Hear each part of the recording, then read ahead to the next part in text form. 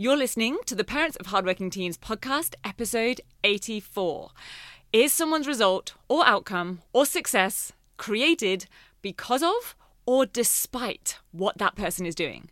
Just because someone has certain habits or they're doing certain actions, not all of them are going to be moving them towards that goal. So the trick for your teen creating more success and more of what they want is figuring out which is which and making sure the positives outweigh the negatives. Because of course, none of us are perfect. So we're always going to have both.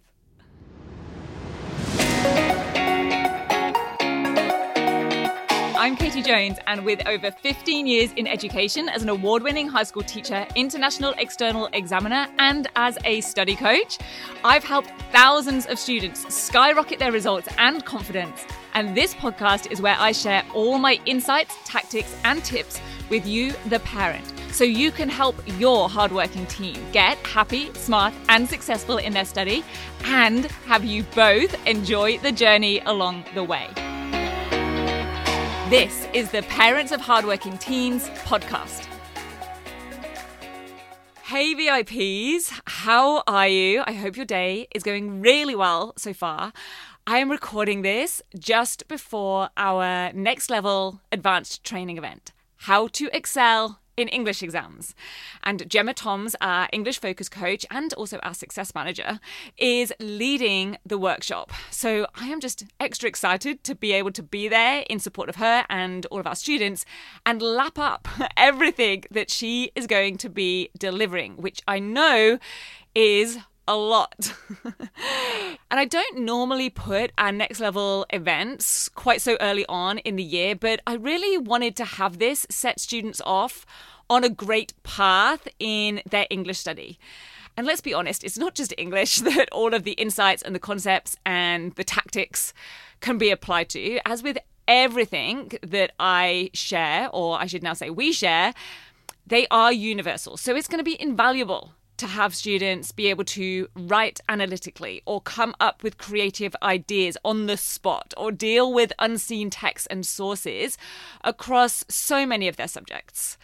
And on that theme of getting onto a great path, today's podcast episode is really related to this time of year of coming off the back of New Year's resolutions and getting into the full swing of a new term. And your teen might have a goal or two in mind for their study this year. You might have one or two in mind for them.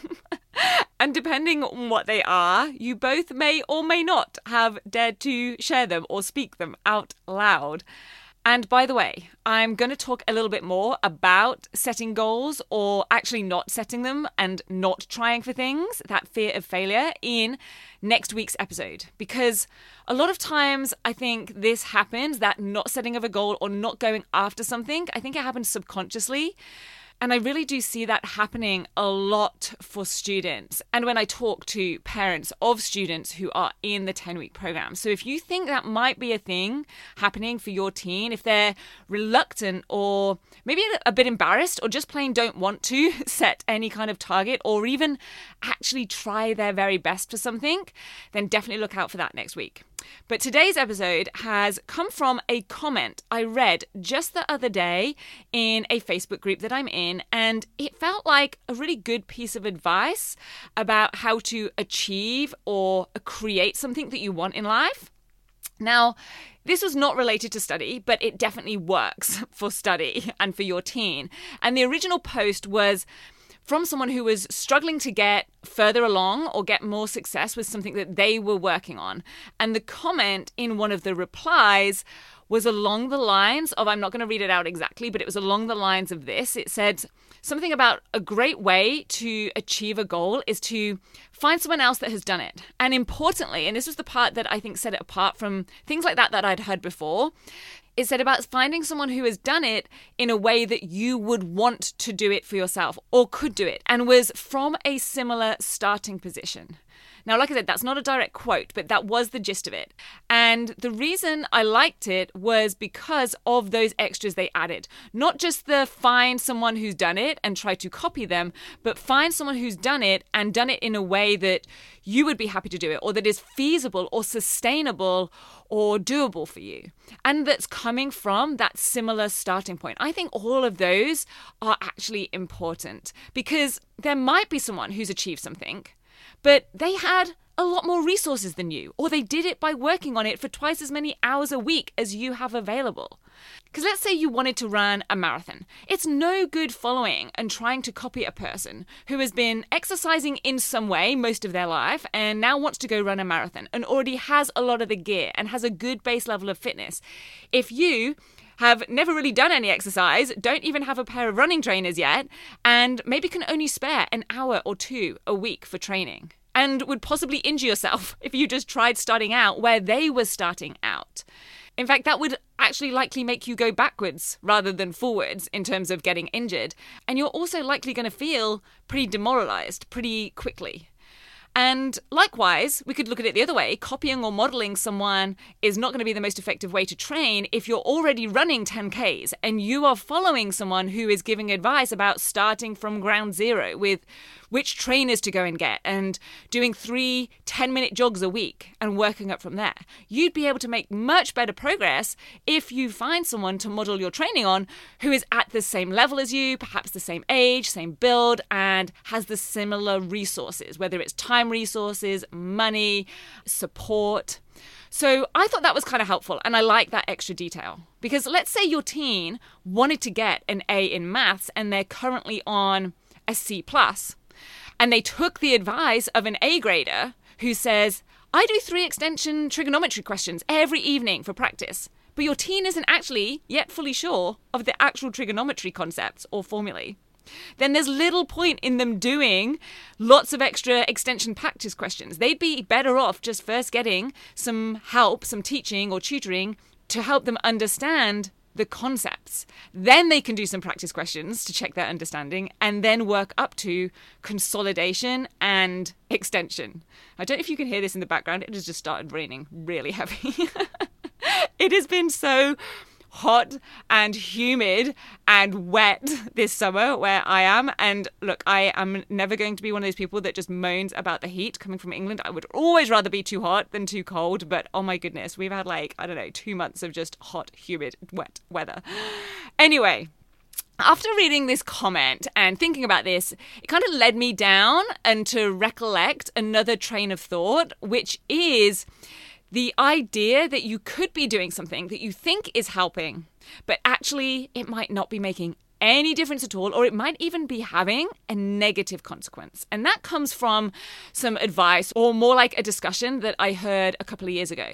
I'm pretty sure it was from a guy called Ramit Sethi, who's like a money finance guy. I remember him being on a podcast, or it might have been on a YouTube interview, something like that. And I can't totally recall the details right now, but he shared that if you're going to look to someone to copy or model in order to try and achieve what they have, then you have to scrutinize things, which I thought really tied in with this comment that I read the other day. You can't just copy that person blindly. For every habit or action or decision that they make, you have to consider, are they successful? Are they achieving what it is that they're achieving that you maybe want to achieve because of that thing or despite it? Because it makes sense, right? Like, none of us are perfect. There might be some things that we do that move us closer to a goal. There might be some things that we do that are actually taking us away from it. But maybe the positives are outweighing the negatives. Because even if we did all of the things that we know are the right things to do, that would still rely on us always knowing the exact best things to be doing at the right times and always doing them. And as I recall, he used an example of Warren Buffett, one of the most successful, probably the most successful investor of all time.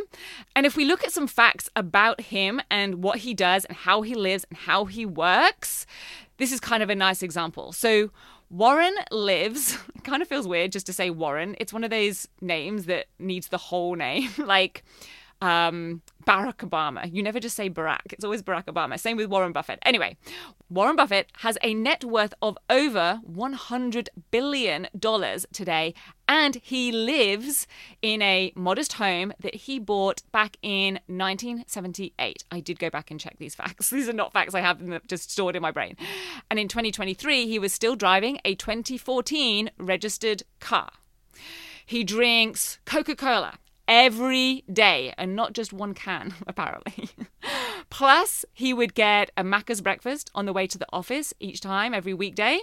He's not into social media at all. His Twitter account is apparently followed by over 1 million people, but he only has 9 tweets on it, and he only actually personally wrote one of them, and he doesn't follow anyone on social media. He reads every day, and he says that he spends about 80% of his waking hours reading the news, studying stocks, doing research. Now, if someone wanted to achieve financial success through investing, it makes sense that they might try to emulate and copy Warren's habits and actions, right? And within that little selection of facts that I just shared, there are certainly some things there that have clearly contributed to his success. And there are some things that likely make no difference either way. And interestingly, linking back to my previous point about the stage that you're at with things, perhaps that frugal mentality with not moving to a huge mansion or having the latest flashy cars is the mindset that actually got him up those first few rungs on the ladder early on by investing rather than spending his money. But now, of course, it would make very little difference to him today if he did or didn't do those things, if he bought those things. He's so much further along. And of course, there are things in there that actually we would consider to be a negative, like drinking Coca-Cola every day and eating McDonald's on the way to work.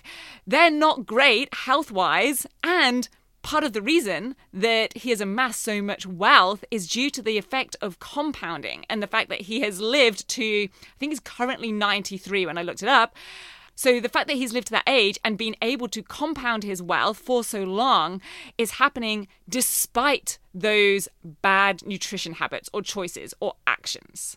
Now let's take an example for your teen. Let's say that there is a student your teen knows who gets their essays written in half the time it takes for your teen to write an essay, and they always get a high mark. Now, I'm not saying that every student should want to be getting top marks on every essay that they do. I'm not saying that. And it could be any example. It could be getting into the first team for basketball. It could be being amazing at playing guitar, whatever it is.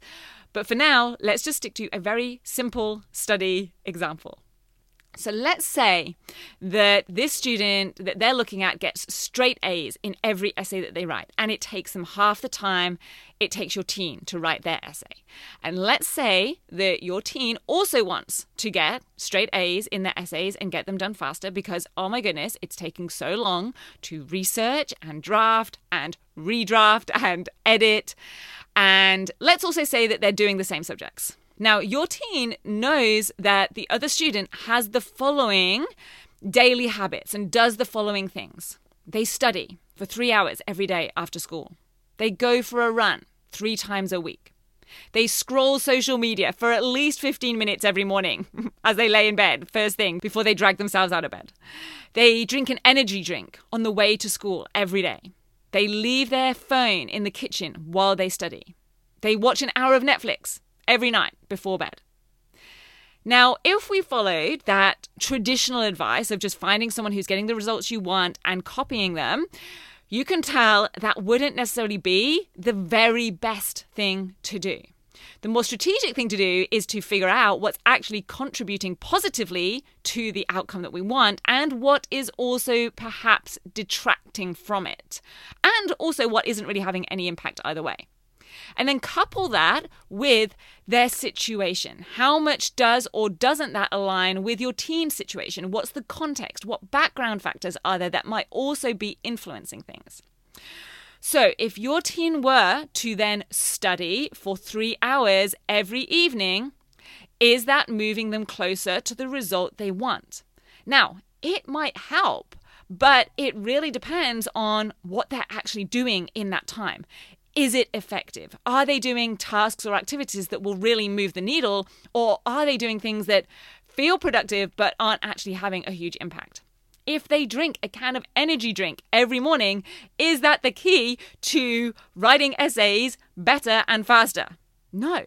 In fact, the student that's doing it is likely getting a quick energy high, but then they're going into that low, that slump, right when they want to be their most alert and switched on throughout the morning while they're in class. So this is an example of being successful despite that habit.